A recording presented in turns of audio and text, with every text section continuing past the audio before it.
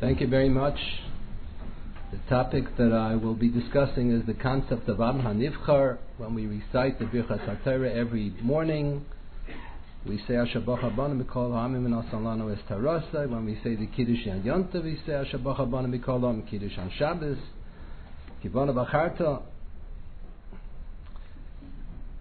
Soon after the Second World War was over, after the Holocaust was over, there were many stories floating around about what happened under the Nazis. So one of the stories that was published was that one of the Nazis was once torturing one of the Jews, and as he was torturing him and beating him, so he screamed at him with disgust, and he said in German, "Do you crazy Jews, do you silly Jews still believe that you are the Am Hanivchar?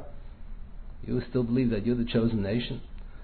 So the story goes that the Jew who was being tortured said, "Yes, certainly." So he said, "How can it be?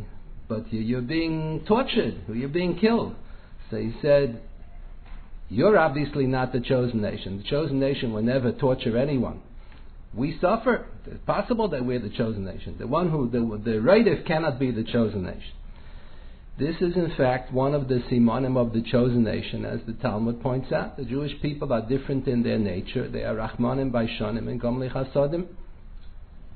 And it couldn't be that as a matter of principle we have people, Yotzim min HaKlal, sometimes you have people who are not Rachmanim, not Baishanim, not Gomli Chasadim. In fact, it's interesting, the Ramah and Shulchan Aruch and Eben Ezer, in the beginning of Shulchan Aruch, Eben Ezer speaks about intermarriage.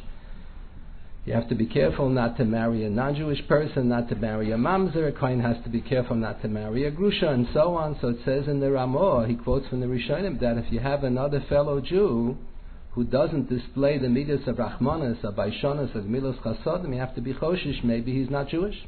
These are considered the hallmark of the Jewish people. And when a non-Jew converts and becomes Jewish, we believe, literally, Gershin is Gayer, he's endowed with a different neshama. The old neshama disappears and he's given a new neshama, like the neshamas of the Bnei Yisrael, which comes from Tachas Kisei HaKavod. And this is what the Mishnah seems to be indicating. The Mishnah in Pirkei Avos draws the contrast between the Bnei Yisrael and the Umas HaOlam. Chaviv Adam shenivra b'tzelem, Chaviv in Yisrael shenikru banim lamakom. That all of mankind was created b'tzelem Elokim. Pashup Pshat in the Mishnah includes non-Jews as well.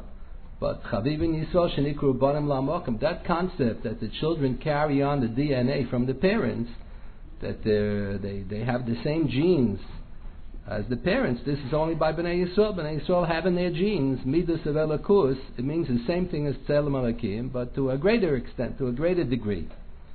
And this is the source of what the Baal HaTanya speaks of later in his work of the Ahava HaMesuteres, the hidden love that every Jew has towards HaKadosh Baruch Hu, to the extent, this is not just an agadic, fanciful concept, this is a halacha. The famous Rambam in Hilchas Gerushin writes that sometimes the halacha says we have a right to force a man to give his wife a get, even though he screams bloody murder that he doesn't want to give the get. So the Rambam quotes from the Gemara, in Bava Basra, the Gemara asks, but the get has to be given midaito. If you pressure the man, if you force him into giving the get bal korcha, so it's not a kosher get. So how can the Mishnah say that sometimes if the husband refuses to give a get, in some instances the bezdin will mimakino so achateitei nafshi, you beat him up till you bludgeon him till he either gives a get or she'll become an almana. Either you give him a choice, one or the other. So how can that be? But this mamish a get bal korcha. So the Rambam quotes the Gemara's answer. The Gemara answers no, that every Jewish person really wants to do the Ratzon of HaKadosh Baruch Hu. And if the rabbis determine that in this case it's obligatory upon the husband to give his wife a get, deep down in his heart we really know that he has an Abba HaMesuteres towards HaKadosh Baruch Hu, and he wants to keep all the mitzvahs and he wants to give his wife the get. But what? He has a Yetzer Hara, this is his pseudo-personality that doesn't let him do the mitzvahs, doesn't let him listen to HaKadosh Baruch Hu's wishes, he doesn't want to follow the rabbis. So we beat him up till he says Roitza Ani, and when he makes that statement Roitza Ani, it's really true. His innermost Ani, his real Ani, his real self really does want to keep the mitzvahs. So this is the principle that we assume. It's not stam a drasha. This is a principle in halacha. We assume that every Jewish person has an Abba HaMesuteres towards HaKadosh Baruch Hu. That this is an instinctive feeling that every Jew has. And the Baal HaTanya quotes the pasuk in Tehillim that reads, Ka'yol tarog al afike moyim, like the deer. I was just told this week that my name is Tzvi, and in Yiddish my name is Herschel, so they showed me that in the book by Professor Felix that's a mistake. That Hersh is a deer and the word Tzvi is not a deer. The word Tzvi is a gazelle. So, Ayol is really a deer. Okay, good morning. So Kayol, we always used to translate Kayol Tarog Alafik Mayim like the gazelle. So you got to translate correctly now. They quote, Professor Felix quotes in his book that the Gemara Chulin points this out, that the Ayol is the deer that has the twisted horns, and the Tzvi is the gazelle that doesn't have twisted horns. Okay. So Kayol Tarog Alafik Moyim, like a deer,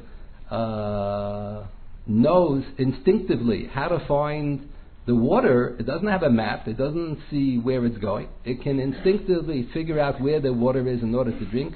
So too, the Jewish soul yearns to come close to HaKadosh Baruch Hu instinctively.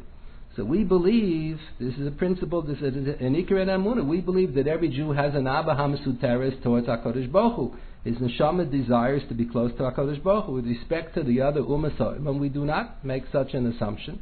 We assume, like they assume, that there is what they call the tabula rasa, that the neshama, the mind is blank, like a blank blackboard, and then afterwards the people make decisions and develop notions based on education and based on they formulate opinions based on what they hear from others and their experiences in life. So the answer to this is not a contradiction. With respect to the Ummah So'olam, we do accept what they say, that is tabula rasa. There is no such thing as an Abba HaMesuteres towards HaKadosh Baruch Hu. With respect to Bnei Yisrael, because we assume that we are Bonam Lamakom, we have this greater degree of Tzelem Elokim, to the extent that we are called Bonam Lamakom. So we assume that we have this Abba HaMesuteres. It's interesting, the Talmud has a principle that Anochi Sheshovas is Chayiv Misa. A non-Jew is not permitted to observe Shabbos. So the Rambam has a whole different understanding of this, but the Pashup Pshat in the Gemara seems to imply that it's a special din with respect to Shabbos. Vasepis and the Moker, the source for this concept is a pasuk that appears in Parshas Noach after the Mabul. Yom v'layla lo yishbosu. Why is this recorded in the Chumash after the Mabul? So the Pashto seems to imply that the observance of Shabbos is not only a mitzvah. There are many mitzvahs in the Chumash that is singled out as being different from the other mitzvahs. The Hainu, like we had the mitzvah Kadoshim Tihiyu, Ki Kadosh Ani Hashem Elokechem. The mitzvah of Kadoshim Tihiyu is basically another form of saying B'halachta B'drachov. We were all created b'tzelem Elokim, and we were commanded to preserve that tzelem Elokim. So the Torah tells us, Kedoshim tiyu ki kodesh ani Hashem Elokechem. HaKadosh Baruch Hu is kodesh, and He commands us, v'halachta b'drachav, He created us b'tzelem Elokim, so He wants us to preserve that tzelem Elokim by acting in a fashion of kedusha. The pasuk seems to say that observance of Shabbos is also not only a mitzvah, it's an aspect of this mitzvah of halachta b'drachav as well. HaKadosh Baruch Hu rested on Shabbos, so He wants us to rest on Shabbos as well because of halachta b'drachav. Now, the Ummah So'olam are also created. The neshamas of all the Ummah So'olam are also b'tzelem Elokim. So it would make sense for a Nochri also to go v'halachta b'drachav. In fact, that's what the pasuk says. That pasuk v'halachta b'drachav appears in Parshas Kisovai. So the very next pasuk says, V'ro kalami haaretz, when all of the nations of the world will see Kishem Hashem Nikra Alecha, that you, the Jewish people, have succeeded in preserving your tzelem Elokim by fulfilling B'halachta B'drachav. So the pasuk concludes, V'yoru mimeko, they will learn from you how to be Yirei Shamayim. The Rebbeinu Shalom didn't command the Ummah So'olam that they have to go B'halachta B'drachav. This is not one of the Sheva Mitzvahs B'nenech, but it certainly makes sense as an Eina Mitzvah B'yaisa for a non-Jew to volunteer it. A non-Jew is also created b'tzelem Elokim. He also has the midas of Elokus. He doesn't have that level of Bonim Lamakim. He doesn't have it in the genes, in the DNA, to the same extent that the Bnei Yisrael have. But the Ummah So'olam were also created al pi pashtus b'tzelem Elokim. So it makes sense for them. Although they were not commanded v'halachta b'drachav, but it would make sense. So that's what the pasuk concludes, v'yoru mimeko, they should learn from you to have Yirei Shamayim, and they should learn from the Jewish people to preserve their Tzelem Elokim as well. So one might have thought that the same might apply perhaps with respect to Shabbos. Our observance of Shabbos is not just, we do a lot of mitzvahs. So some of the mitzvahs that we observe are based on B'halach B'drochav. Like Rabbi Soloveitchik said, there is a Gemara in the beginning of Brachas, but the Gemara says, how do we know from Tanakh that HaKadosh Baruch Hu davens? What do you mean HaKadosh Baruch Hu davens? Who does he daven to? He davens to himself. What in the world does that mean? He davens. Rabbi Soloveitchik said, we're not exactly sure what it means, but he thinks that the upshot of the passage in the Talmud is that when we daven, it's not stam a mitzvah like tzitzis, like shofar, other mitzvahs. The mitzvah of davening is an aspect of a halach b'drochav, that HaKadosh Baruch Hu davens, that somehow a midah of elokus, we don't know what that means. Who does he davens to himself? So our davening to HaKadosh Baruch Hu is also an aspect of halach b'drochav. And the same perik, in the first perik in Brachas, the Gemara says that we derive from Sukkim in Tanakh that HaKadosh Baruch Hu wears tefillin. God doesn't have a body. How can he wear tefillin? What are they driving at? So some of the commentaries, that's what Rabbi Soloveitchik said, some of the commentaries explain that what the Talmud is driving at is that when we are commanded to put on tefillin, that's also a mitzvah of tefillin, but it's also an aspect of the mitzvah of a halach b'drachav. So the observance of Shabbos is also, Pasuk says, God rested on Shabbos, so we should rest also. Observance of Shvisa on Shabbos is an aspect of the halach b'drachav. So true, the Nachrim, the Umm were never commanded to fulfill the halach b'drachav. It's not from the Sheva Mitzvahs been enough, but it makes a lot of sense that they should volunteer it as an ene mitzvah v'yoyse. In fact, the Pasuk says we're supposed to show them the way. We should act in such a way of halach b'drachav. We should preserve our tzelem elikim and demonstrate to the nations of the world that they can do the same. V'yorim imeka, they should learn from us to go in the ways of HaKadosh Baruch Hu to preserve their tzelem elikim as well. So one might have thought that the Umm Soilam, it would be a nice idea that they should volunteer as an ene mitzvah v'yoyse to observe Shabbos also. So that's what the Pasuk says. No, after the Dor HaMabul, HaKadosh Baruch Hu declares that there's such a yerida in the tzelem elikim of all of mankind that this no longer makes any sense. Yom Balayla Lo Yishbosa. He doesn't want the nations of the world to observe Shabbos. This aspect of Elokus, this aspect of Halach B'drachav just doesn't make any sense by the Ummah Sa'olam. And the Zohar has a comment on the Pasuk, Beini Bein B'nei Yisrael Osi Li'olam, that the observance of Shabbos is something private and something that only belongs to the Bnei Yisrael. That's how we say in the davening on Shabbos. HaKadosh Baruch Hu didn't give the observance of Shabbos to the non-Jews. Even if they want to volunteer it as a name in Tzuvah, it doesn't make sense. The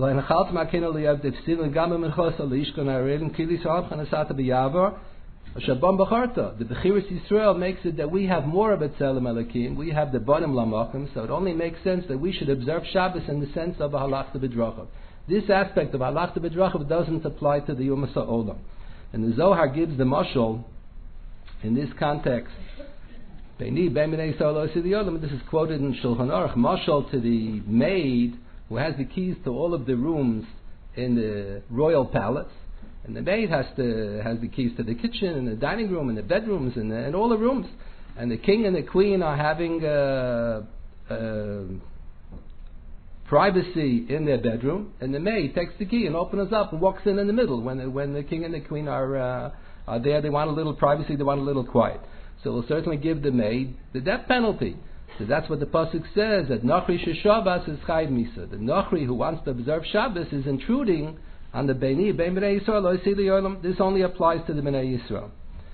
We believe that it's a different neshama. The Bnei Yisrael have a different type of neshama which has more of a degree of Tzelem Elikim, to the extent that we call it Bonim Lamokim. There is a famous comment that appears in the Kuzari by Rabbi Yehuda Halevi. He writes that the philosophers of the Middle Ages divided everything in the world into four categories: Damim, Sameach, Chaim, Medaber, minerals, and vegetables, and animals, and human beings. So he says, no, we have to have a fifth category: Damim, Sameach, Chaim, Medaber, Bnei Yisrael.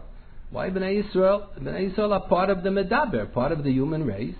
So the Jewish people have more mitzvahs than the Ummah Sa'olam. So the Kuzari says, no, it's a different category.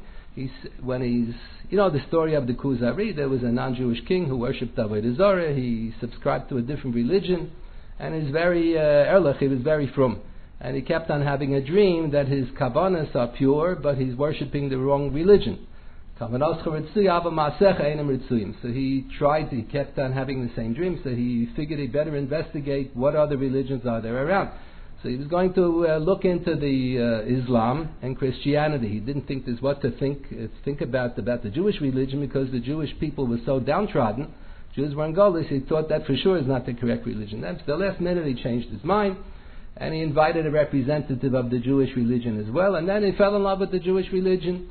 And then he converted, and he got the cabinet of his country to convert, and he got all the people to convert. The Kuzari is a historical novel, but the story is a chunk of history. The people, the Melech HaKuzarim, in that community, the Kuzarim had contact with the Jewish community in Spain for several centuries. They used to send Rabbanim, they used to correspond, they used to send letters, and they were guiding them. So Rabbi Yehuda Halevi imagines what the conversation was between the Chaver, the rabbi representing the Jewish religion, and the Melech HaKuzarim.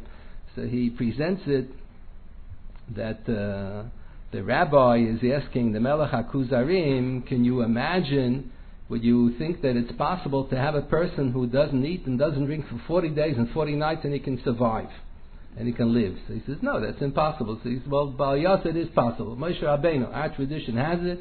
Moshe Rabbeinu was on Har Sinai for 40 days and 40 nights. Lechem lo echalti, u'mayim lo shasisi. And then the Kuzari says, it's not only Moshe Rabbeinu. Not only he was the Yotzim in HaKlal. All of Klal Yisrael are like that, because the rabbis tell us that Moshe Rabbeinu's Nevuah was on a higher level of prophecy than that of the other Nevi'im. And the Rambam in Hilchos Yisodei HaTorah considers this one of the 13 principles of faith, one of the Yud Gimel Ikori Hu'amunah, and he lists off the 4 differences between Nevuah's Moshe Rabbeinu as opposed to the prophecy of the Shar Nevi'im. One of the differences is that the other prophets got their Nevuah always b'chaloim, in a dream. They couldn't be awake, and Moshe Rabbeinu got his Nevuah b'hakitz. Now, was it only Moshe Rabbeinu who was able to have a Nevuah b'hakitz? No. On the occasion of Maimon Har Sinai, by Matan Torah, all the Jewish people were awake, and they were listening to the Rabbanu Shalom proclaim the Aseret HaDibra. So it's not just Moshe Rabbeinu. Moshe Rabbeinu prepared himself, and therefore he had this constantly. He always had Nevuah b'hakitz v'lo b'chalom. But all the Bnei Yisrael could have theoretically had it, if they had it on the occasion of Maimon Har Sinai. So the Kuzari understands that the fact that Moshe Rabbeinu was on Har Sinai 40 days and 40 nights, lechem lo echalti, mayim lo shasisi, that wasn't really unique to Moshe Rabbeinu. Moshe Rabbeinu was always prepared, so he could always do that stunt. But Bnei Yisrael could have done it as well. He understands that this is an aspect of Bnei Yisrael. So that's what prompts him to say, that's what the Chaver, representing the Jewish religion, says, that the fact that we can have such a human being. So the Melech HaKuzarim says, yeah, that's an angel. You have angels. They don't eat and they don't drink and they live. So the rabbi representing Judaism says, no, I'm not talking about an angel. I'm talking about a human being. Moshe Rabbeinu, representing all of Klal Yisrael, was able to function for 40 days and 40 nights without eating. So this shows that Bnei Yisrael are on a different madrega. Totally different. Totally different. It's not we are just simply part of the rest of the Medaber, the rest of the human race. There's something very different about Bnei Yisrael. This expression, Adoimim Tzameach Chai Medaber, Bnei Yisrael, this was in recent years. Rabbi Chaim Moiser, who was the Rav in Vilna, died about 1940, in the middle of the Second World War. So he was so enamored of Rabbi Chaim Soloveitchik, so he used to say that everything in the world is divided into 5 categories. Adoimim Tzameach Chai Medaber Briskerov. So that's a different category. This comment, this joking comment that he made about Rabbi Chaim Soloveitchik was patterned after this statement of the Kuzari, that we have Adoimim Tzameach Chai Medaber Bnei Yisrael. What exactly does it mean, Am HaNivchar, with respect to what are we the Am HaNivchar? So the concept of Bechira appears in Tanakh in other contexts as well. It's not only with respect to Bnei Yisrael. Take, for example, in Parshas Re'eh in Chumash Devarim, the Pasuk speaks about Bnei Yisrael coming to Eretz Yisrael, and HaKadosh Baruch Hu will guide us to establish a Beis HaMikdash in the Mokom HaShe'ivcha Hashem. And that location where HaKadosh Baruch Hu will choose that the Beis HaMikdash should be located. And this is written twice. HaMokom HaShe'ivcha Hashem is written twice. So Rashi in his commentary quotes from the Tanoim and the Sifrei, and the Gemara has this comment, why does it appear twice? The first time it's referring to Mishkan Shiloh, and the second time it's referring to the Beis HaBchira, to the Beis HaMikdash in Yerushalayim. So Rashi explains, and why are they separated? Lama Nasan Revach Beinayim. How come it's written twice, HaMokom HaShe'ivcha Hashem? So Rashi quotes from the Tanoim that there was a difference between the Bechira of Shiloh and the Bechira of Yerushalayim. Real Bechira, full Bechira, has two parts to it. It means that I chose this place, a person, or item, whatever, to the exclusion of all other places. Here you're talking about a Re'eh, we're talking about Hamokam Shivcha Hashem. HaKadosh Baruch Hu chooses Shiloh and he chooses Yerushalayim to the exclusion of all other places. There is no Heta Bamas. It wasn't permissible to bring Korbanos, not during the several hundreds of years of the Mishkan Shiloh, and not during the 410 years of the Bais Rishon. There was a prohibition to bring Korbanos anywhere else. So the first aspect of Bechira means this place to the exclusion of all other places. The second aspect of Bechira means that this is chosen forever and ever. So that aspect of Bechira only applied to Yerushalayim. That the Mishnah tells us in the end of Zvachim that Yerushalayim ein achrei heter. After the Beis Hamikdash was built in Yerushalayim, there was never again going to be a heter bamas, even after the destruction of the temple. It was forbidden to build any bamas anywhere else. Shiloh only had a partial Bechira, that it was only while Mishkan Shiloh was standing, it was forbidden to bring Korbanos in any other location. It was chosen to the exclusion of all other places, but it wasn't chosen by Lamas. It wasn't an eternal choice.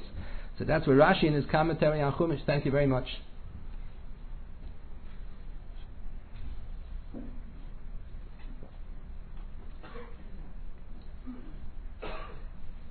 So Rashi in his commentary on Chumash quotes from the Tanoim that's why the pasuk in the Parsha in Re'eh mentions twice with a hafsaka in between. First there'll be a partial Bechiras Mokam on Shiloh. There'll only be a Bechira to the exclusion of all other places. There'll be an Isa Bamas.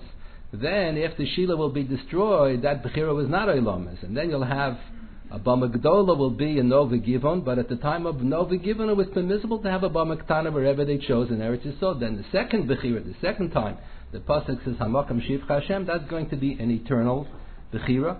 That Yerushalayim not only had an Isa Bamas while the Beis Hamikdash was standing, it was Ein Achrei HaHeter. Even after Yerushalayim was destroyed, there wasn't going to be any Heter Bamas at all. So these two aspects of Bechira apply to the Jewish people as well. The Jewish people were chosen to the exclusion of all other nations, and the choice was Olamis. The choice of the Jewish people was forever and ever. That's the pasuk, Ve'eras Techli Li'olam. HaKadosh Baruch Hu says He's marrying the Jewish people forever and ever. Li'olam Voed. Rashi has this in his commentary on Chumash at the beginning of Parshas Nitzovim. Rashi interprets the Pshuta Shal Mikra and the Psukim that HaKadosh Baruch Hu says that He chose the Jewish people and He's not going to trade us in with any other nation. We remain the Am HaNefcha even after we sin. That's a discussion that the Talmud has in Kiddushin in the end of the first parak.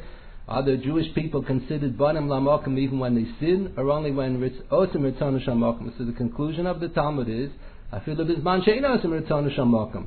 The Bechiras Yisrael is never lost. We retain our status as Banim Lamokim, even Bizman She'eino Osim Ritzonu Shal Mokim. So Rashi in his commentary on Chumash explains the Psukim in the beginning of Parshas Nitzovim, that HaKadosh Baruch Hu sort of pleading with the Jewish people, please, pretty please, keep my mitzvahs because I'm really in a predicament, I'm stuck. I chose you, and I swore I'm never going to trade you in. Your choice, the Bechira of Klal Yisrael is Eilomis, and I can never choose any other nation. So we're stuck with each other. So the Rebbeinu Shalom is pleading with us, we should keep the mitzvahs. In Yiddish folklore, it is said that the reason why we refer to the Rabbeinu Gershom, who lived before the days of Rashi, Rabbeinu Gershom is known as the Ma'or Hagola, the one who gave enlightenment to the whole of Klal Yisrael, because Rabbeinu Gershom made several takonas. So two of his takonas combined together are what saved the Klal Yisrael. He made one takona that you can't divorce your wife bal korcha if she doesn't agree. And then he made another takon, another cherem, that you're not allowed to be noisa isha al ishta. You're not allowed to marry a second wife. So the Rabbeinu Gershom made these two takonas to save the Jewish people. Like this, the Rebbeinu Shalom could have given us a get and goodbye. He could have gotten rid of us. Or he could have maintained his relationship with the Jewish people and taken another nation, chosen another nation. So because of the two takonas of Rabbeinu Gershom, we have the Rebbeinu Shalom in a bind, and he's stuck. So he saved us. Rabbeinu Gershom saved us. That's how they say in Yiddish folklore. But Rashi, in his commentary Chumash, writes, you don't need the Rabbeinu Gershom's two takonas. That's what it says in the Chumash. Rabbeinu Shalom chose the Jewish people, a Bechira Oilamis. And even if we sin, Afilu Bizman She'eino Osim Ritzonu Shal Mokim, the Rosan Dikru Bonim. The relationship is there. And it's an everlasting relationship. And we have the both aspects of Bechira. The Bechira is Oilamis forever and ever. And the Bechira is to the exclusion of all others. No other nations will be accepted as the Am HaNivchar. The Bechira was never lost even after the destruction of the Beis HaMikdash. This is considered a Chiddush. The Talmud tells us in the last Perek in Sanhedrin, in Perek Chelek, that after the destruction of the first temple, many of the Bnei Yisrael felt that the destruction of the Beis HaMikdash was an indication, was a siman l'kach, that we lost our status as Am HaNivchar. Because various aspects of the Beis HaMikdash were in order to emphasize this fact that we were the Am HaNivchar. The fact that the Kruvim were hugging each other was to indicate Ruchi Baschem Lefnei HaMokim. It was like the pasuk says, Nivra Yamim Kimar Ish V'Liv Yosei. Like a husband hugs his wife, so too the Kruvim were the image of a man hugging a woman. And the nes that the Lechem Aponim never became stale. This was the purpose of the nes, was in order to indicate that Bnei Yisrael were the Am HaNivchar. And the nes that the Ner Maravi always lit and it didn't go out. So the Talmud says also, in order to demonstrate that Bnei Yisrael were the Am HaNivchar, so HaKadosh Baruch Hu made things l'mayla min hateva. Everything was with a hanhoga of nisim. So after the Churban of the first Beis HaMikdash, the Beis HaMikdash, which represents this concept, that Bnei Yisrael are the Am HaNivchar, Beis HaMikdash was destroyed, so many of the Hamayim thought, that means that we lost our Bechira. The Bechiras Yisrael is over. So HaKadosh Baruch Hu sent the prophets, several of the Nevi'im at that time, to emphasize to the Bnei Yisrael, Eze Sefer Krisus Asher Shalachti Li'imchem. I never gave a get to your mother. The Jewish people are still my wife. We're still married. The Bechira is Eilomis. The Bechira was never terminated. And from that time on, the Bnei Yisrael understood that the special relationship, that the Banim Lamokom, and the Medrash points out, HaKadosh Baruch Hu loves HaKadosh Baruch Hu and expresses the love with every possible lashon. HaKadosh Baruch Hu refers to us as B'ni B'chor Yisrael. Then he refers to us as Biti. Then he refers to us as his mother, and as his sister, and as his wife. People love their wife in one way. They love their son in one way. They love their daughter a different way. They love the sister. They love their mother.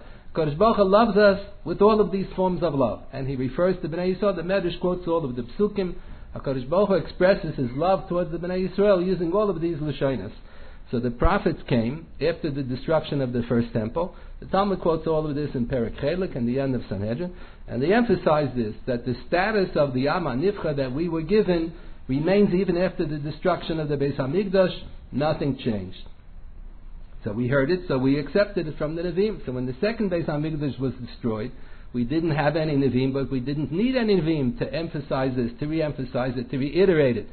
But Shein Gehert, we heard already at the occasion of the destruction of the first Beis HaMikdash. So it's interesting, after the destruction of the second Beis HaMikdash, that's when Christianity began. So part of the Christian, one of the Ikari, every religion has their own Ikari Ha'amunah. So part of the Ikari Ha'amunah of Christianity is that the Catholicism is that the Jewish people lost their status as the Am HaNivchar because they rejected Osa Huish. They didn't accept him as God, and because we didn't accept Osa Huish as God, that's why God destroyed the Beis HaMikdash, and He sent us into Golus, because Eretz Yisrael is the Eretz HaNivcheres that only belongs to the Am HaNivchar, to the chosen nation. And since we lost our status as the Am HaNivchar, we will never have the right to return to Eretz Yisrael, the Eretz HaNivcheres, until such a time that we will accept Osa Huish as God. It's interesting that over 100 years ago, when the Zionist movement began, that was the official position of the Vatican towards Zionism. They were opposed. They said they cannot, and it's not a secret. This was published in their newspapers in all the different countries, in Italian, and in French, and in Spanish, and in English, in America. It was published in all the newspapers. Some of you may remember, we used to have a Rebbe in the yeshiva, Rabbi Feldblum, passed away, I think, a year or two ago. So his first wife was the daughter of Rabbi Yalis from Philadelphia. So her doctoral dissertation was exactly on this topic. What was the reaction of the Catholic Church towards the Zionist movement? She documented it. She just quoted from all the newspapers from all over the world. This was their official position, that the Jewish people rejected Osa Huish, so they lost their status as the Am HaNivchar, And Eretz Yisrael, the Eretz Hanivchar, is only for the Am Hanivchar, and until we will accept Osa Huish, we will not be able to return to Eretz Yisrael. So they were opposed to the Zionist movement. When the Medina was established so many years ago, in 1948, so the Vatican never recognized the Medina because it's against their Iker and Amunah. They were preaching for so many centuries that the Jewish people will not be able to return to Balabata over Eretz Yisrael until they'll accept Osa Huish. We lost our status as the Am Hanivchar. So they never recognized the Medina. They were hoping and praying to their Avodah Zarah that it would disappear, that they wouldn't have this embarrassment because it was a kasha. But the Medina didn't disappear, so they still didn't recognize. For many, many years, they still didn't recognize the Medina. But they had to give a teretz to defend their position. So their official teretz was that the Jews don't have the real Eretz Yisrael. The real Eretz Yisrael is the old city, the Ir Atikah, with the Mokem HaMikdash, with Hebron, where Avram Avinu was, where the Ovis HaKadoshim lived. We had Tel Aviv in the modern, when the Medina began, so we only had the modern part of Eretz Yisrael. We didn't have the ancient part of Eretz Yisrael. So that was their official teretz on the kasha. Then after the Mohammed Sheshet Hayamim, so the jig was up. The teretz was up. So what kind of a teretz can... And they still didn't recognize the Medina. After Mohammed Sheshet Hayamim, still didn't recognize the Medina.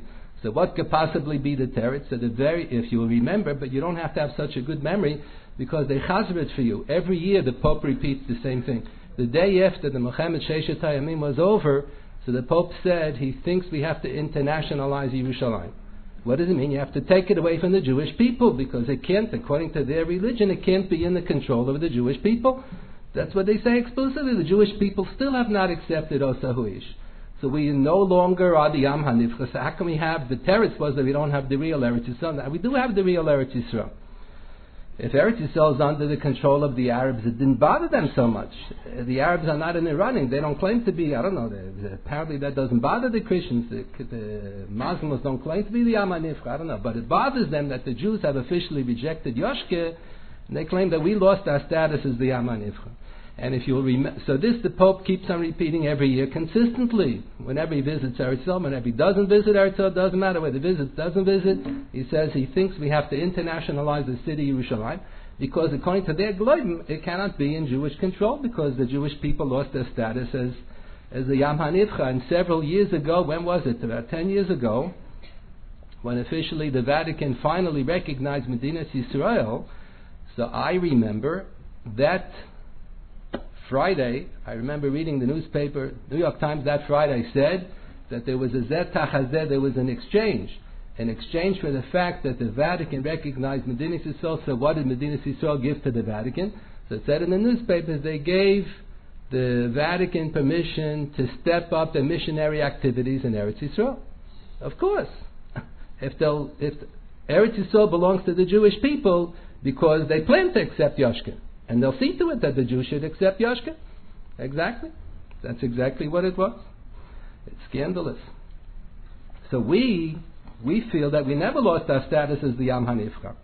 In fact, the Gemara in the first parak in Chagiga quotes a debate that took place in pantomime between one of the Rabbanim and one of the early Christians. So the Gemara says that the debate took place in the presence of the governor of that region, and the agreement was that whoever is going to lose the debate is going to lose his life. So the Christian had the first word in the debate.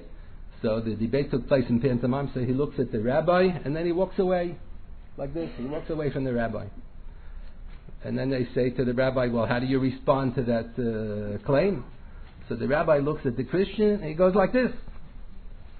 So the governor didn't understand he didn't understand what the whole debate was all about.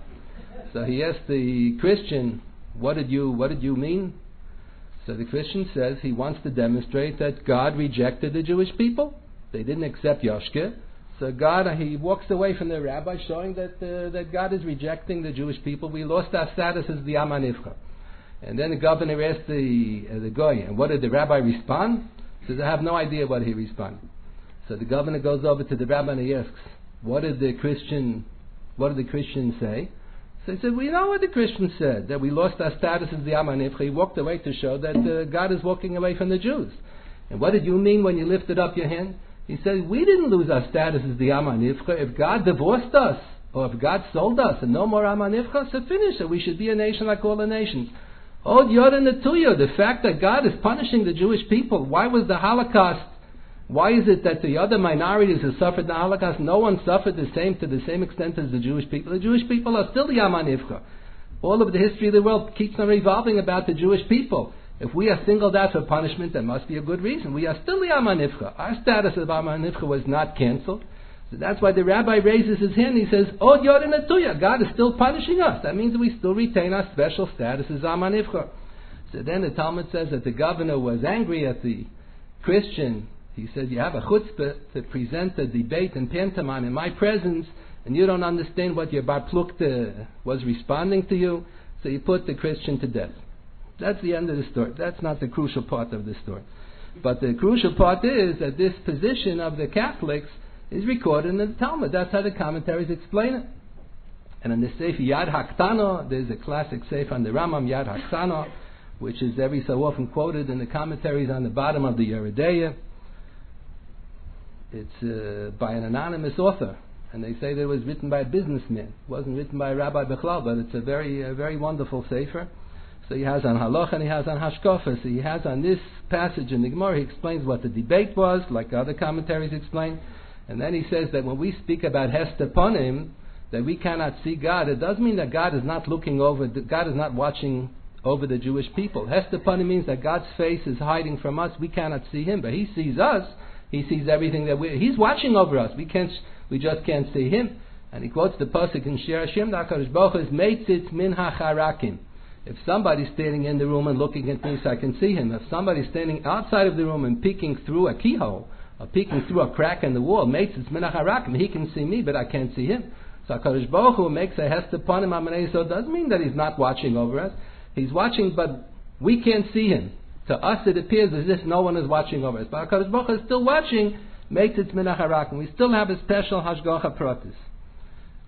In the davening, we emphasize the fact that this special relationship between HaKadosh Baruch Hu and Bnei Yisrael has all of these forms of ahava. HaKadosh Baruch Hu refers to us, my son, my beloved daughter, my darling sister, my darling wife, all of the Lashonis. And the Gemara speaks, and the Nusach HaTfilah and the davening, we have two expressions to indicate the relationship of marriage. B'noik sheboilam, when a couple gets married, so in some countries of the world, the husband takes on the wife's family name, and in America, usually the wife takes on the husband's name. My wife got married; her maiden name was Shapiro. When we got married, her name is now Schachter. The Maharshal got married, so he took on his wife's name, Edlis. That was his shviga's name. His shviga supported his yeshiva, so he took on Rav Kook. Rav Kook's son-in-law thought that the name Cook is going to go better than whatever his original name was, so he took on the name Cook. So people should know that he's Rabbi Cook's son-in-law. Ranan Cook, I think. I forgot already what his first name was. So we in the davening, we say that our marriage with HaKadosh Baruch Hu was in both ways. HaKadosh Baruch Hu, Ushmeinu karasa b'shmecha, He incorporated our name into His name. And we say on the other hand, B'shimcha gadol HaKadosh aleinu karasa, we have adopted His name, incorporated His name into our name. HaKadosh Baruch Hu is referred to as Elokei Yisrael, the God of the Jewish people. And we are referred to as Am Hashem. It's such a marriage, mamish geknüpft und gebunden, that HaKadosh Baruch Hu has incorporated the name of Bnei Yisrael into His. He took on our family name. We have adopted His family name to show that there's a real marriage. And this is still recited in the davening ad hayom hazeh. After the Churban Bayis Rishon, after the Churban Bayis Sheini, after the Holocaust, we have still retained the status of Am HaNivcha. What does it mean that we are the Am HaNivcha? What is expected of us? The pasuk in Yirmiyah, the Navi Yirmiyah tells Bnei Yisrael that HaKadosh Baruch Hu has chosen us to serve as Or LaGoyim, and the Saticha LaOr Goyim, as a light unto the nations. The pasuk in Chumash also seems to imply like that. The pasuk we mentioned earlier from the Teichachem in Kisavai, that the pasuk says, V'halachta b'drochav, then the next pasuk says, V'ro kalam hi'oretz, when all the nations of the world will seek Yishem Hashem Nikra Alecha, that you have succeeded in preserving your Tzelem Alekim v'yoru b'mekor, they should learn Yiras Shamayim from you.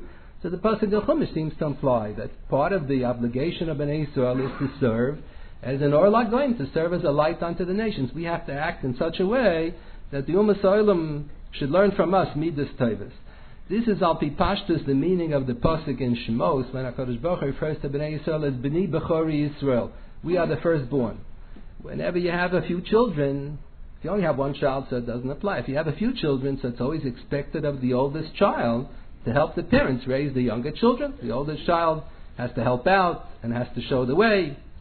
And if the oldest child misbehaves, so the oldest child shows all the others that they should misbehave. So there's more expected of the oldest child. So that's what HaKadosh Baruch Hu says, B'ni Bechori Yisrael. We are supposed to serve as Lior HaGoyim. We have to help HaKadosh Baruch Hu raise his other children. We are the Bechor. And B'Torah, being the oldest child, we have more of an obligation. We have the noblesse oblige. Because we were chosen, so we have more of an obligation to be more medaktek, even in the Sheva mitzvahs bin enoich. Boy, not only do we have additional mitzvahs, tzitzis and shofar and many other sukkah and so many other mitzvahs, but even the basic Sheva mitzvahs bin enoich that were given to all of mankind, we have to observe to a greater extent. Take, for example, we all share together the mitzvah of Avodah Zarah. The non-Jews are not permitted to worship Avodah Zarah. Bnei Yisrael are not permitted to worship Avodah Zarah. But Bnei Yisrael have to be much more medaktek the Umas Ha'olam. We're not permitted to gain any hanor from Avodah Zarah. The Pashtus is that a Nochri may get hanor from Avodah Zarah. Or the Talmud says, if a Jew is not permitted to get hanor from Avodah Zarah, Kal V'chaim is not permitted to be mahana in Avodah Zarah. Let's say a Jew will give a donation to an Avodah Zarah, where they're building a church or something. So the Talmud says that this is a prohibition. It's a Kal V'chaim. If you're not allowed to get hanor, certainly you're not permitted to be mahana the Avodah Zarah. In recent years, I think it was last year, so a group of Galochim contacted certain Rabbanim, and they said that they're losing a lot of their students in the seminary. And they see that in the yeshivas, we're not losing any students. So they wanted to, so the Galach Lustiger was the one who thought of this. So he thought that it must be the Chavrusa system that they have in the yeshivas. The reason why they're losing is simply because they're celibacy shtick, and because it's Avodah Zarah. Why are they losing? I'll give you 100 reasons, but they don't want to be Moed Alem is why. So they have to Chapan Ateret. So they said it must be because we have the Chavrusa system. So they contacted Rabbanim who were connected with the yeshiva, and they said they want to come visit a yeshiva in order to learn the Chavrusa system, in order to introduce it in their seminaries. So the Pashtus is that this is a biblical prohibition to help the seminarians figure out a system how to be successful, to maintain their students and that's like donating thousands of dollars. That's like donating $500,000 to a seminary, a Catholic seminary. Not talking Jewish theological. It's about a Catholic seminary. You're not permitted to be Mahana Avodah Zarah. You're not permitted to help out on Avodah Zarah. If they have a problem that they're losing their seminarians, so we have to give them a correct and say, well, we're sorry. Well, what can we do? But to teach them the secrets of Yiddishkeit, to try to introduce the secrets that we have into their religion, that should help them to further their religion. That's exactly what the Rebbeinu Shalom prohibits. The Rebbeinu Shalom tells us that we have to observe Avodah Zarah to the extent of Yehorig Bal Yavor. By the Nochrim, the Raman Paskins like the Maskanas Agmar, there is no requirement of Yehorig Bal Yavor. They're not obligated to give up their lives Al Kiddush Hashem, not to worship Avodah Zarah. In fact, the Talmud has a tradition, the Midrashim have the tradition that Avraham Avinu was thrown into the Kibshan Ha'esh because he refused to worship Avodah Zarah, even at the expense of losing his life. And the Mishnah Lamelech has in his Drush Seif and the Parashas Drachim a whole essay about this. How come this is not written up explicitly in the Chumash? Such an unusual miracle that he was thrown into the Kibshan Ha'esh and he was spared. He should have been burnt alive. He should have gotten killed by the fire. How come it's written about the Hanan Mishal Bazaria? It's written about the miracle that were thrown into the Kibshan. How come it's not written over here? So the Mishnah Melech gives a very fascinating suggestion.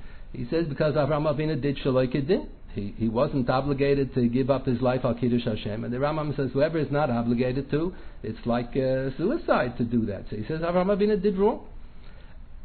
L'maisa Avraham Avinu was volunteered as an Eidem Mitzvah Yosef. It's like he made himself Jewish. He forced the Rebbeinu Shalom to accept him as a Jew. And the Memela as a Jew, so it makes sense there is an Indian of Yehorig Bal Yava. But strictly speaking, before he forced himself on the Rebbeinu Shalom, he did Shaloi Kedin, the Pashas. But we have such a din that we have to enhance our observance of Avodah Zarah. We have to demonstrate such a love towards HaKadosh Baruch Hu that we have to even give up our lives for HaKadosh Baruch Hu. The Talmud understands that observance of Shabbos is also, in a certain sense, an enhancement of the mitzvah of Avodah Zarah. That we, by observing Shabbos every week, we demonstrate that we subscribe to the story of creation, that God created the world and He has control over the whole world. And the Gemara even has a discussion in the second parak in Maseches Krisis regarding a ger toshav, a non-Jew who accepts upon himself the Sheva Mitzvahs B'nai Noach. So the Talmud understands every non-Jew has to observe the Sheva Mitzvahs B'nai Noach. So what's added because he accepts it in the presence of a bezin of 3 Jews? What do you mean he's accepting to observe Sheva Mitzvahs? He's obligated anyway. Even if he doesn't accept it, he's obligated to observe the Sheva Mitzvahs B'nai Noach.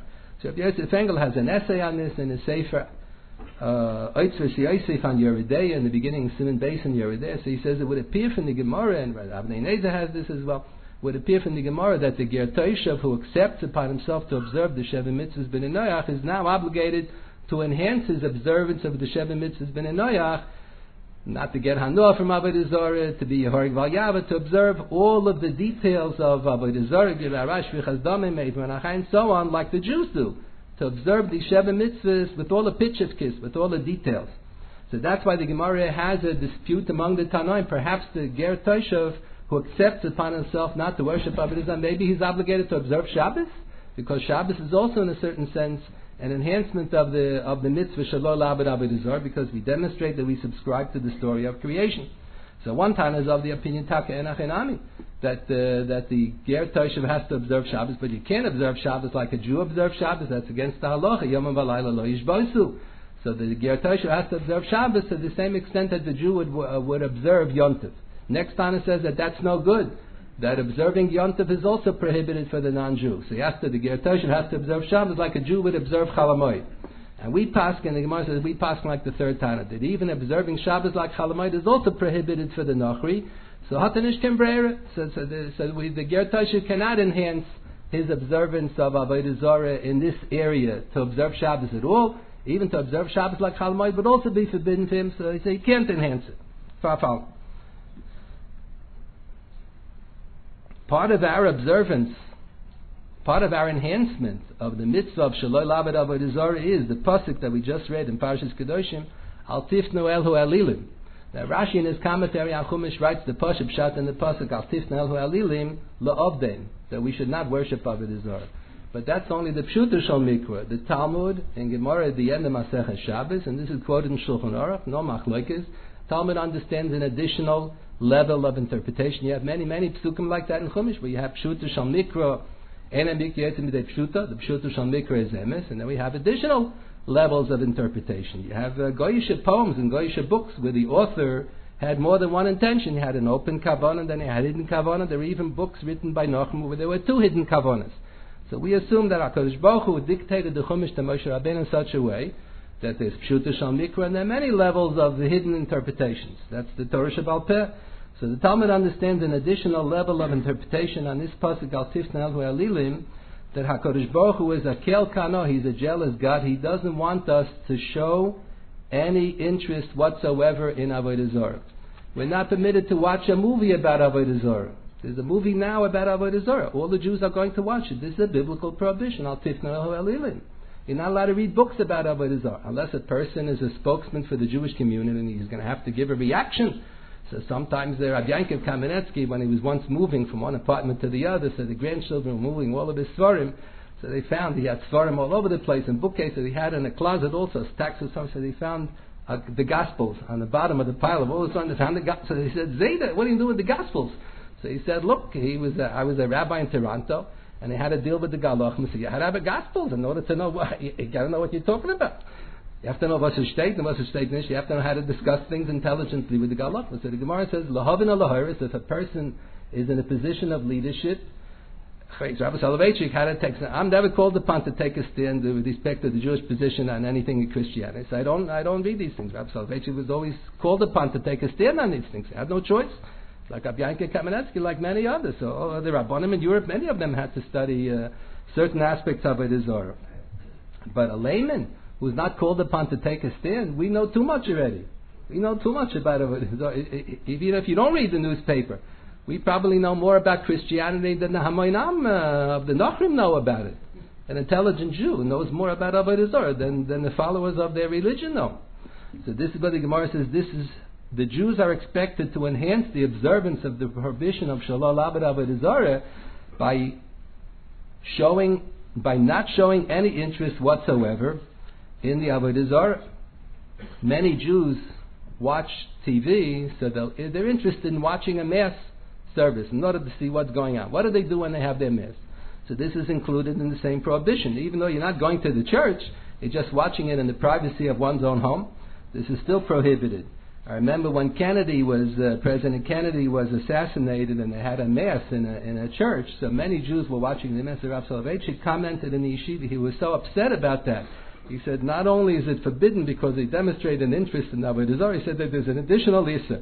He said at that time the Catholic Church had issued a psak that b'shas hatchak, if it's too difficult for you to go to church in order to participate in mass, can be yotzei zayin in the heim. If you stay home and you watch it on TV, you're also yotzei. So he said Gewalt. So the Jews who stay home and they watch the mass, according to the Catholic religion, are participating in the Avodah Zarah. That's what they say. L'shitosam. So the Jew is mamish participating in the Avodah Zarah. It's terrible. But even if they would have passed in fakir, even according to the Mishnah Rishona, that they said that you're not yotzei if you watch the mass at home. But still, just to show an interest, to display any interest in an Avodah Zarah, the Torah says that it's forbidden, unless it's lahavan and laharis, unless the person has to take a stand. It's very interesting that historically, before the emancipation, the concept that the Jewish people were the Yam HaNivchar was ingrained in all the Jews, and there wasn't any problem. There were no fakers. And it was after the emancipation that the problems came up. Why? Very pashut. Because Kol Zman that they were right after the Jews, and they were saying the dirty Jews, and the Jews are stupid, and the Jews are the source of all the sicknesses, and the Jews are this and that and the other thing, and we knew that it wasn't true. So they're telling us that there are different levels of human beings, that they're the super race, and the Jews are dogs, the Jews are second-rate citizens. So if they're telling us that there are two levels of human beings, and we know that they were telling us about us is not true, that we're a lower level, so we could believe what it says in the Torah, that we are the Yam HaNivchar.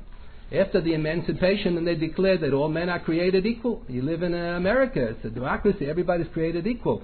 So it's hard to maintain this emunah, that the Jewish people are the Yam HaNivchar. Where do you see we're the Yam HaNivchar? We're the same as them. When the Nazis are persecuting the Jews, and when they're torturing the Jews, the Jew can believe it, he's the Yam HaNivchar. It's easy. Because the Nazis are saying that there are two levels of human beings. They're the super race, they're the special race, and we're the dirty Jews with all the sicknesses. We know it's not true. So we can believe, it's not so difficult to believe that we are the Yam HaNivchar. But if you live in the Gebenchte America, if you live soon after the emancipation in Europe, that they were going to give everybody equal rights because everybody is equal, everybody was created equal, is already a bigger challenge. That's why when Napoleon was waging the wars, and his program was to give freedom to everybody and to give equal rights to everybody. So at that time, the first Lubavitcher Rebbe, the author of the Tanya, was opposed to Napoleon. He thought that this nisoyon of emancipating the Jews, giving the Jews equal rights and everything, would be too difficult for the Jews to withstand. And Lamaisa, he was right. We see that after the Jews were given equal rights, so many of the Jews no longer believe that we are the Yam HaNivchar. The Gemara has such an expression in the first parak in Chagiga. The Gemara says the Rebbeinu Shel Olam looked around the whole world at all the different midos to decide which midah fits with the Jewish people. Lamata HaKadosh Baruch Hu midah tov Yisrael ela anius, poverty. The Nisayon Ha'oni we know how to succeed with. The Nisayon Ha'isher is very difficult. When we're given equal rights with the Nochim, when we're given a shefa, bracha, a lot of money, and we don't have to work so hard for a living, so that Nisayon is too difficult for the Jewish people to survive in. Nisayon Ha'ini we can succeed in. The Rambam does not list this principle of Bechirat Yisrael as one of his Yud Gimel Ikar HaEmunah, but nonetheless it certainly is. We don't know exactly what the Yud Gimel Ikar HaEmunah is supposed to represent. There are many more principles in Emunah. This principle that Bnei Yisrael are the Yam HaNivchar is certainly one of the major Ikari HaEmunah. The Ramban HaChumash says not only is this one of the major Ikari HaEmunah, Bnei Yisrael are the Yam HaNivchar, but more than that Ein Mazel Yisrael, that the Jewish history is L'mayla min HaTeva, that the rules and regulations of normal Chukei HaTeva, of history, don't apply to the Klal Yisrael. The Klal Yisrael's history is L'mayla min HaTeva. Ramban says whoever doesn't believe that, they ain't lo chelik in the Jewish religion. That's an ikar that's repeated throughout the whole Chumash, throughout the whole Tanakh, that the Jewish history is l'mayla min hateva. When the HaKadosh Baruch Hu listens to the prayers of the Umas Olam as well. HaKadosh Baruch Hu Shemea Tfilos Kol Peh. He listens to Shemea Tfilos Dechel Kol Basar Yavo. Everybody comes. But we have special schusim. It says in Tanakh, the Jewish people have special rights. We have special ability to daven to HaKadosh Baruch Hu. Our prayers stand a better chance of being answered. HaKadosh Baruch Hu revealed to Yoina Hanovi that the Midas HaRachmim, Hashem Rachmechanan, and so on, apply to the Umas Olam as well, but the Bris Krusa, the Yud Gilomida, Shena Chazis Rekem, is only with Bnei Yisrael. It's not with the Umas Olam. Klal Yisrael have clearly. We believe that we have a special level of status of Am Hanivchar. Even in the areas where we share in common with the Umas Olam, everything is different. And this concept that the Tanakh speaks of, that HaKadosh Baruch Hu loves us, and one of the many expressions is He loves us like a couple, like a husband loves the wife. So we have a principle in the Gemara, the Baal ki ishtoi and ishti ki gufoi, that there's a blending in of the two personalities. The Ravid learns on the Gemara, the Baal ki ishtoi is considered a baldover. It's considered as if it's the same person, not stam a relative. It's considered baldover. So in a certain sense, HaKadosh Baruch Hu takes Bnei Yisrael and He singles them out with this special banim lamakim, with this special relationship, more of B'Tselem Elokim than the other nations have. This is a very significant principle. As I say, we mention this in the davening every day. Asher Baruch Almanu Mikol Ha'amim, and Shabbos, and Yontif, all the mitzvahs are based on the assumption that Klal Yisrael have a special bechira. We are the Am Hanivchar, we were chosen, and whether we follow the mitzvahs, if we don't follow the mitzvahs, afilu bizman she'enos mitzvah shamachim, they're also nikra banim lamakim. And just to conclude with the comment that the Chafetz Chaim made on the pasuk, that we mention every day in the Volat Zion, we say, Vanizos brisi osam amar Hashem ruchi asher olech advar shesamtu b'picha lo yimusha mipicha, etc.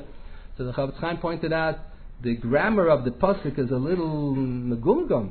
It should say, Vanizos brisi itom. You make a krisis bris with the Jewish people. What is it? Vanizos brisi oisom? I'm making a bris on them? So he said, no. Brisi itom would have meant, he's making HaKadosh Baruch Hu is entering into a contract with the Jewish people. We agree and he agrees, okay. And then if we decide to walk away, so we walk away. No more contract. No, on the brisi oisam, the Rebbeinu Shalom is kafa aleim har kegigis. He forced the bris on us. Whether we like it or not, that's what's going to happen. Lo yamusha mipicha, mipizaracha, miperi zaracha, me'atabat oilam. A lot of times you have a Jew wants to run away from the Torah. He wants to run away from Shmiras HaMitzvah. You have a lot of the people who founded Medinas Yisrael. They were such apikursim and such lahachasnikas and such mishumodim, and then their grandchildren are learning in yeshivas. You have from the biggest communists who were the biggest participants in the communist party in Russia, and they were against all religion. They didn't believe in anything, and their grandchildren, their great grandchildren are learning Torah. So that's what the Chafetz Chaim said. The pshat. We saw in America, many Jews came to America. They threw out the whole religion, nothing. They kept nothing. So their children, their grandchildren, their great-grandchildren, some of them are attackers still lost, and many of the others are forced back to come back to Klal Yisrael. So that's what the Chafetz Chaim said. Vanizas brisi oisam, HaKadosh Baruch Hu is forcing the bris on Bnei Yisrael. He shows us as the Am Hanivchar whether we like it or not. I feel bizman she'enos mitzvah shamakim. They don't keep the mitzvahs. They're still banim lamakim. Lo yamusha mipicha. You can't run away from the Torah. And even if you do mipizaracha, mipizera zaracha, second generation, third generation, Torah is going to catch up with you. You cannot run away. This is the special status of the Bnei Yisrael, that we have it in our DNA. This is banim lamakim. We have it in our genes that we are the Am Hanivchar, and there's no running away from this. And this requires of us, it's expected of us that we have more responsibilities. We're supposed to serve as the Or Lagoyim.